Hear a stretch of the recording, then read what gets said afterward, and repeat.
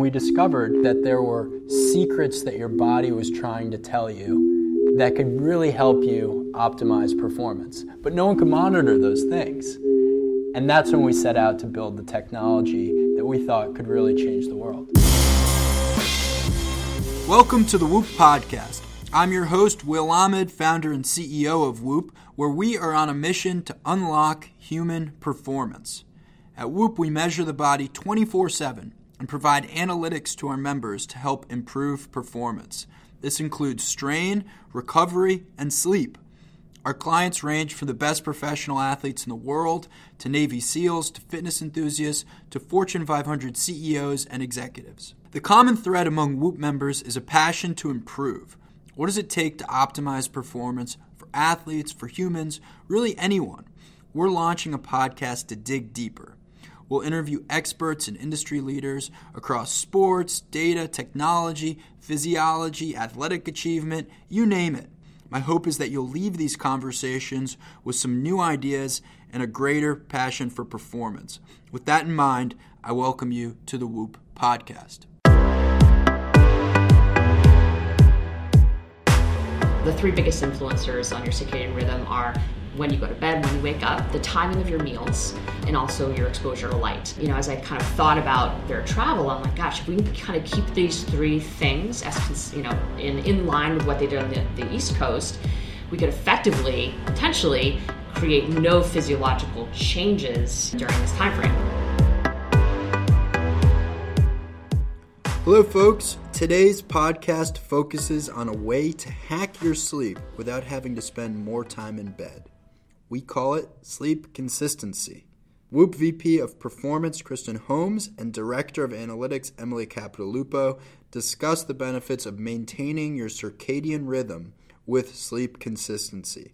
Our regular listeners will recognize Kristen and Emily from previous podcasts, and when it comes to sleep, they really know what they're talking about. I know I've learned a lot from them personally. In this episode, they explain exactly what sleep consistency is and share tips and tricks for how to get the most out of it. They'll go deep on Whoop data and talk about a case study of an NCAA team Kristen works with. They stayed on East Coast time when traveling out west for competition and actually had great results. Without further ado, here are Kristen and Emily. We're super excited to talk with you today about one of our new favorite concepts, sleep consistency. Really excited that now it's available to our consumer population. We're going to do our best to just kind of dig into sleep consistency and identify different behaviors that you can think about that will help you achieve more consistency, and also talk about just some of the reasons why it's so critical to your overall health and well-being and performance. For the next half hour or so, we're going to talk about why sleep consistency is the most important metric you never knew mattered. And we're going to talk about the physiology behind the metric, sort of why we get so excited about it here at Whoop. And then Kristen's going to share a really exciting case study about one of our teams who took advantage of sleep consistency in order to completely outperform expectations when it really mattered. So Emily, why don't you tell us a little bit about sleep consistency? So mathematically, sleep consistency is an extremely simple concept. It's just how close was your bedtime today to your bedtime yesterday, and your wake time today to your wake time yesterday. But why it matters is because it's really a measure of your circadian rhythm. So a lot of times people think about their circadian rhythms as their sleep-wake cycle, but the reality is that's a bit of an oversimplification. It's actually your body's clock, and it regulates everything from digestion to hormone production, including the hormone melatonin, which is responsible for sleep, but your digestive hormones, your stress hormones. And so one of the things that we found is that people who have higher sleep consistency are also going to have, fewer GI issues, and they're going to have better skin and better mood. So it's safe to say that your body will work way more efficiently if you can just leverage this one behavior consistently. Yeah, so it's this really powerful metric because, of course, we're measuring it by measuring your sleep-wake cycle. Right. But it's sort of this holistic measurement of, how consistent your daytime is. And, you can think about your body operating as, any kind of factory or just, operation where, if step different steps are happening at predictable times, Right. then you can plan for them. So like if you're always going to bed at the same time, you start to produce melatonin about 2 hours before your body's anticipating bedtime. And so when you get into bed, you're sleepy and you fall asleep. So we've actually seen in our own data that sleep consistency explains up to a 3% difference in sleep efficiency. We've definitely seen that in the data that we're tracking as well. I think our operators, stands out the most once we started really thinking and applying this concept of sleep consistency, and we've definitely seen improvements in time spent in slow wave sleep, time spent in REM. So just anecdotally, apart from kind of the research that's gone on, we're definitely seeing that this when folks focus on consistency, we see massive improvements in their sleep efficiency. Explain some of the inspiration, because obviously we've been thinking about consistency for a while, but there was a kind of a really clear forcing function this summer that kind of brought about, helped us realize, wow, this is something that we need to think about more regularly. Yeah, so one of the things that I think most of our users don't know is that while sleep consistency sort of made it into the sleep analysis on March 4th, and has been in the weekly performance assessment, that Monday report, since the summer. Yep. And actually in Sleep Coach for a few months before that, we've actually been sort of more directly giving this information to our elite clients for a little over a year now. Right. A little insider Whoop knowledge. That's generally kind of how we develop features. So we want to kind of make sure that when we put something out there that we really know like how it's going to be useful, and that we're ready for our users to action it, and that we're sort of prepared to say like here's this thing and this is why you should care. And so we want to always make sure that like we're not just giving you metrics because somebody else is giving you that metric, or because it's just a number that's there, like, but that really is something that you should care about. And so we actually got excited about sleep consistency back in the summer of 2017. There's a paper published in Nature by Andrew Phillips in which he looked at the sleep timing, he actually called it sleep regularity, of undergrads. And he showed that he had basically two groups of undergrads, those who had high sleep consistency, or sleep regularity as he called it, and those that had lower sleep regularity. And what he found that was really interesting is actually on average, like over the course of a semester, they had very similar like total amounts of sleep, but the ones with high sleep regularity had higher GPAs. And so he made up this metric. It was on a scale of 0 to 100, and a 10-point difference in his sleep regularity index corresponded to a 0.1 on the 4.0 GPA scale increase in GPA. And so we got really significant. Really huge, right? If you could tell me that there was something completely not related to studying that would increase my GPA by 0.1, like I would have been all over that. Yeah. So we got really excited about this because we have so many NC2A athletes and just like collegiate users in general on the platform. And one thing that we found over and over and over again is that performance is performance is performance. We're like, so if it's helping these athletes with their academic performance, because I think that's important to mention that this Phillips paper was not a sport, athletic performance paper. These weren't athletes. They were not athletes. They were just, some of them might have been, but he was only looking for undergrads. We wanted to see if like the same phenomenon was existed in our data, and I think this is really kind of speaks to the power of Whoop in general. So like he had 60 people in his study, which for a physiology study, especially sleep, is huge, right? That's impressive. It was published in Nature. It's a big deal. We had, I think, 20,000 that we looked at. So, we're able to kind of reproduce with our data at just a much larger scale. So we looked at about 3 million sleeps. I think 20,000 of them were collegiate athletes, like users, and then, the however many years of data we had on them. And we saw not only did sort of sleep consistency correlate with the performance data that we had, but that we also were able to come up with sort of a physiological explanation. So the Phillips paper is an observational study. He didn't propose a causative relationship, although he did suggest that it might be related to circadian rhythm effects. But what we saw was that in our data, the student athletes who had higher sleep consistency were getting more slow wave sleep, than getting more REM sleep, and they're having higher HRVs and lower resting heart rates as a result. And so that explains why, maybe they're performing better academically, because REM sleep, of course, is when we convert short-term memory to long-term memory. And so if we're seeing more REM sleep, therefore more, memory consolidation at night, obviously you're going to do better in school. In 2017, when that paper came out and we started thinking more deeply about sleep consistency, it was just a really exciting moment, because I think we'd been, in the teams that we've been working with, we, been leveraging or thinking about sleep duration in a very intentional way. And then all of a sudden we had this other metric that we could kind of focus in on.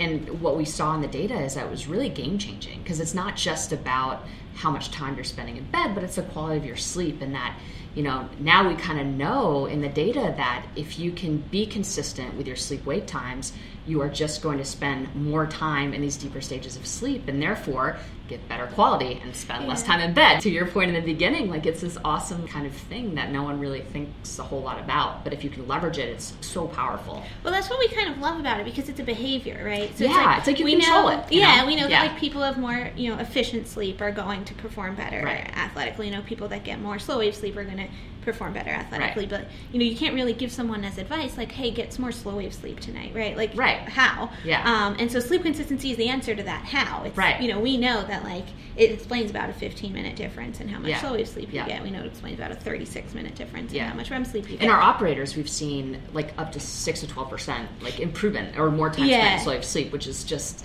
massive. Yeah, so those stats that I just quoted were from everybody, including probably older and less fit people.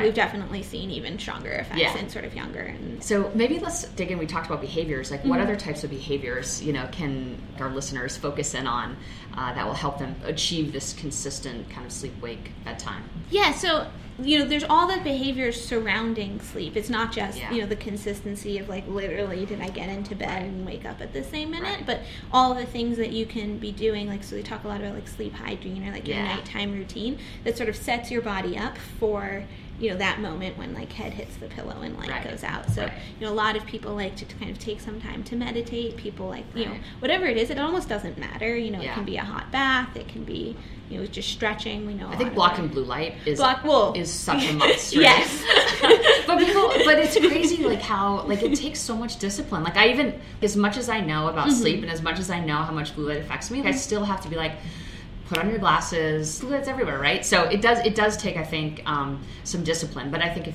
that's one habit that you have to figure out how to make that happen, because that will creep in and affect your sleep and such. It will affect your your ability to fall asleep, obviously, because it's associated with melatonin. Yeah, you're not going to produce melatonin. Blue light actually directly affects our circadian rhythms, because it's the specific frequency of light that the cells in your eyes that control, is it daytime or nighttime, that go directly to the suprachiasmatic nucleus, which is sort of the home of your circadian rhythm, are sensitive to blue light. And so if you're looking at any kind of blue light, you're telling your brain it's daytime, which shuts off melatonin production. So you could be doing all of this great work to have a consistent bedtime and wake time, but you're sort of messing with your hormones leading up to bed, and so you kind of don't get that full benefit. So if you want to get the full benefit of making this behavior change, that's a way to protect it and kind of to almost sort of bolster that effect. Right. And then the 100 sleep tips are our 100 best sleep tips. People can dig into that too, just to find other behaviors that I think are really ideal, right? Yeah. So that goes deep, right? Yeah. And your podcast, I think, and also. Your podcast. And, we kind of hit a lot of the behavioral stuff, but yeah. But I think it's a really good point that there's there's sleep consistency, and we keep literally talking about almost the math of it. There are ways to get the most out of it and to sort of support that behavior. So it's not doing things that are going to further mess with your circadian rhythm. So don't get really consistent with your sleep, but then start drinking coffee at night. That again, exactly. You're sort of fighting with those same receptors that melatonin binds to. Caffeine blocks them. So we've been talking a lot about sort of the science behind it, but I think it'd be really cool to talk about some of the ways that sort of leveraging this information we've been able to help our clients. And I know that you have one particularly great story you're going to share. We did an awesome case study with Florida State women's soccer team. I guess it was the 2017 season, and they had an awesome regular season, and we had they were traveling out to the West Coast for the second and third round of NC2As, and I was kind of digging into their itinerary a little bit, or we were kind of thinking about what that trip looked like, and so I was starting to put together the itinerary and noticed the game times were at 1 o'clock and 4 o'clock. I was like, shoot, this is like I think they could actually stay on East Coast time and get away with it, given where the time the times of the game. And as we know, one of the most important things, if you traveling out west, it's really tough on the system, right? Whoever they're playing, if it's a West Coast team and both teams, one was Mountain and one was West Coast, they would have just an advantage, right? Because they're not having to adjust physiologically to this new time zone. So this concept of maintaining their time zone kind of, came into play. And, we had a couple discussions on it, and we're like, all right, I'm just going to propose this to them. So really, principally what it centered around was keeping their, the three biggest influencers on your circadian rhythm are when you go to bed, when you wake up, which we're talking a lot about, the timing of your meals, and also your exposure to light. So I guess that, as I kind of thought about their travel, I'm like, gosh, if we can kind of keep these three things as, in line with what they did on the East Coast, we could effectively, potentially create no physiological changes, during this time frame. And so, talked to the team, the coaches, everyone was bought in. The young women were super disciplined, and because they have to buy into it, right? They have to believe, like, okay, yeah, this is going to give me a competitive advantage. Right, because it's a little ridiculous, right? They You're have to wake up at 3 o'clock in the afternoon. Yeah, so it's so you had to get the folks that are organizing meals, and they had to basically kind of shut themselves off from sunlight, and they had to do a lot of little things to kind of make sure that this desynchronization didn't happen. So this protocol, they had to be really disciplined, right? Because you're talking about just even on the airplane and in the airport, making sure that you're not napping at a time that could disrupt when you actually need to fall asleep on West Coast time, which is East Coast time. It's kind of complicated. Yeah. But the young women did a phenomenal job, staying disciplined and, really just following the itinerary and making sure that, they're staying as synchronized to East Coast time as possible. And did it pay off? It really did. Like, not only were the results incredible, so they won their first round game, which was great, and they ended up losing on the Sunday in the third round, but they played phenomenally, and just physiologically, when you look at our core metrics across resting heart rate, sleep performance, sleep efficiency, HRV, recovery, there's positive changes. Right, because they were very outranked on both games, right? They were. I think they were very similar to their second round opponent, but their third round opponent was a higher ranking team, and they went all the way to the end. And they ended up losing, but the coach, who's kind of world renowned, he's just super successful, felt that this was the right thing to do, and would do it again in a heartbeat if they were in the same situation. So, and also this team ended actually winning the national championship this past season. So there's just a really classy FSU soccer, really classy program all around, and it's just really fun to be able to kind of go on that journey and have them and being willing to kind of take a chance, because this isn't kind of standard operating procedure for NC2A teams, right? I think most teams would be nervous about deploying that type of protocol with their team, and the fact that they kind of trusted the data and trusted their athletes to be able to be disciplined enough to follow the protocol, I think says a lot about the program. And one thing that was kind of so incredible about this particular case study was that when they came back, they actually had another game, right? Well, they did not actually, but I think the idea though is when you come back home and you've now at that point you would have assimilated to kind of West Coast, right. You come back and you're faced with midterm exams and just having to get back into the life on the East Coast. They were able to come home and they suffered no ill effects. Right. They were able to hit the ground running. So it was brutal about like these 3-day or 2-day bi-coastal trips where it's like you get jet lagged, and by the time you're sort of over it, you come home and you're like jet lagged again. And so by basically like refusing to acknowledge that they ever change time zones, they just get to skip. And there's still like people get dehydrated on planes, and travel's exhausting. Right. So there's still it's not completely neutral, but you get rid of like a huge piece of that kind of physiological hit. So true. And so they kind of come back, and like you said, they're sort of more ready to take on midterms and stuff. And what I think is kind of so powerful about this whole story is that for the 2016 Olympics, we were working with Connor Yeager, who was sort of like knew about himself that he was bad at dealing with jet lag. And so, we kind of looked at his data and we were like, oh, you have, Olympic trials in Omaha, you should go, 4 days before the rest of your team, so that if you do that based on your data, you'll have adapted to Omaha time, by the trials, and kind of the rest is history. He goes on to, win medals in Rio. And so, that went really well for him, but not everybody can travel, 5 days, 6 days in advance. And obviously when he comes back, he has to kind of, deal with that on the flip side. Yeah. And so this sort of new learning that we can just refuse to acknowledge time zone change, is really powerful. Yeah. So if you can't acknowledge the new time zone, what are some things that people can do to kind of mitigate the effects of, transitioning and adjusting to a new time zone?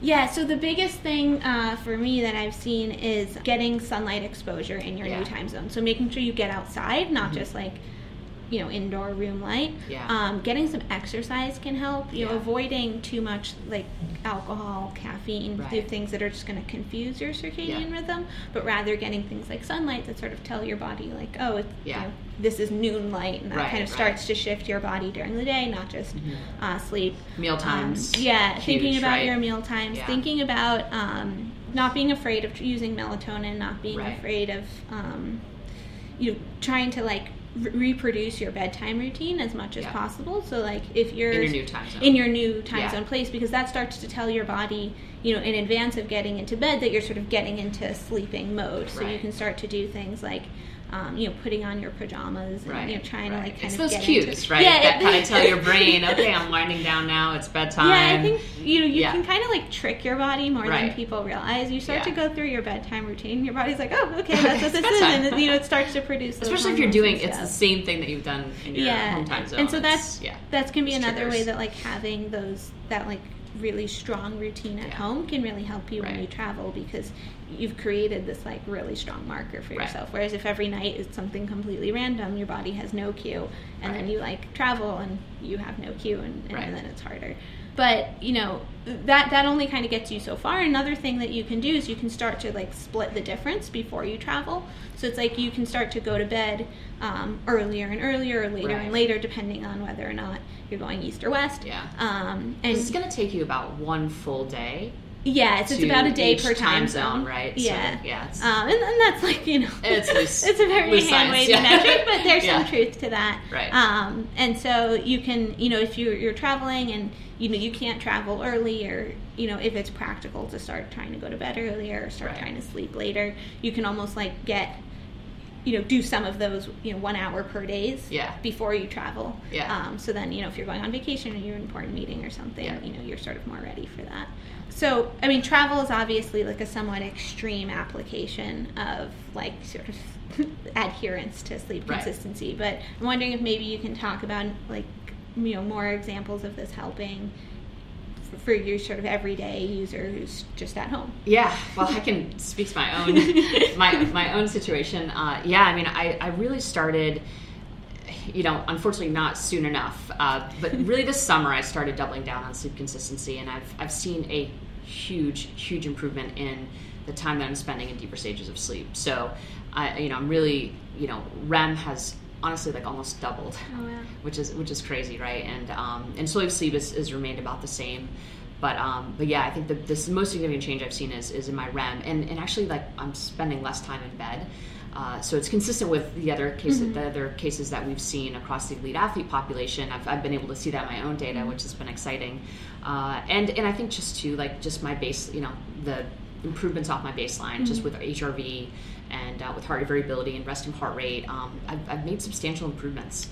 And so, yeah. Have you noticed that this is sort of translating to how you're feeling, or getting more REM sleep? What is that equated to for you? There's no question. I think once you start to be aware, once you're aware of your body, right, and you kind of have these objective metrics that you're dialed in on a daily basis, you do start to notice that, wow, okay, when I spend more time in deeper stages of sleep, I feel so much better. Just today versus yesterday is a good example. Yesterday, I spent more time in deeper stages, and I woke up, I felt clear, and I could almost predict what my recovery was going to be. And today, sure enough, I kind of didn't feel quite as clear, when I woke up, and sure enough, I didn't actually spend as much time in deeper stages. I had a couple more disturbances, and I knew when I went to bed, I was like, oh, I'm dressed too warmly. Like I had a long sleeve on. I'm like, what am I doing? But yeah, it's funny that you start to like really dial in on some of these nuances. But I think the end result though is you just want to be able to perform consistently well.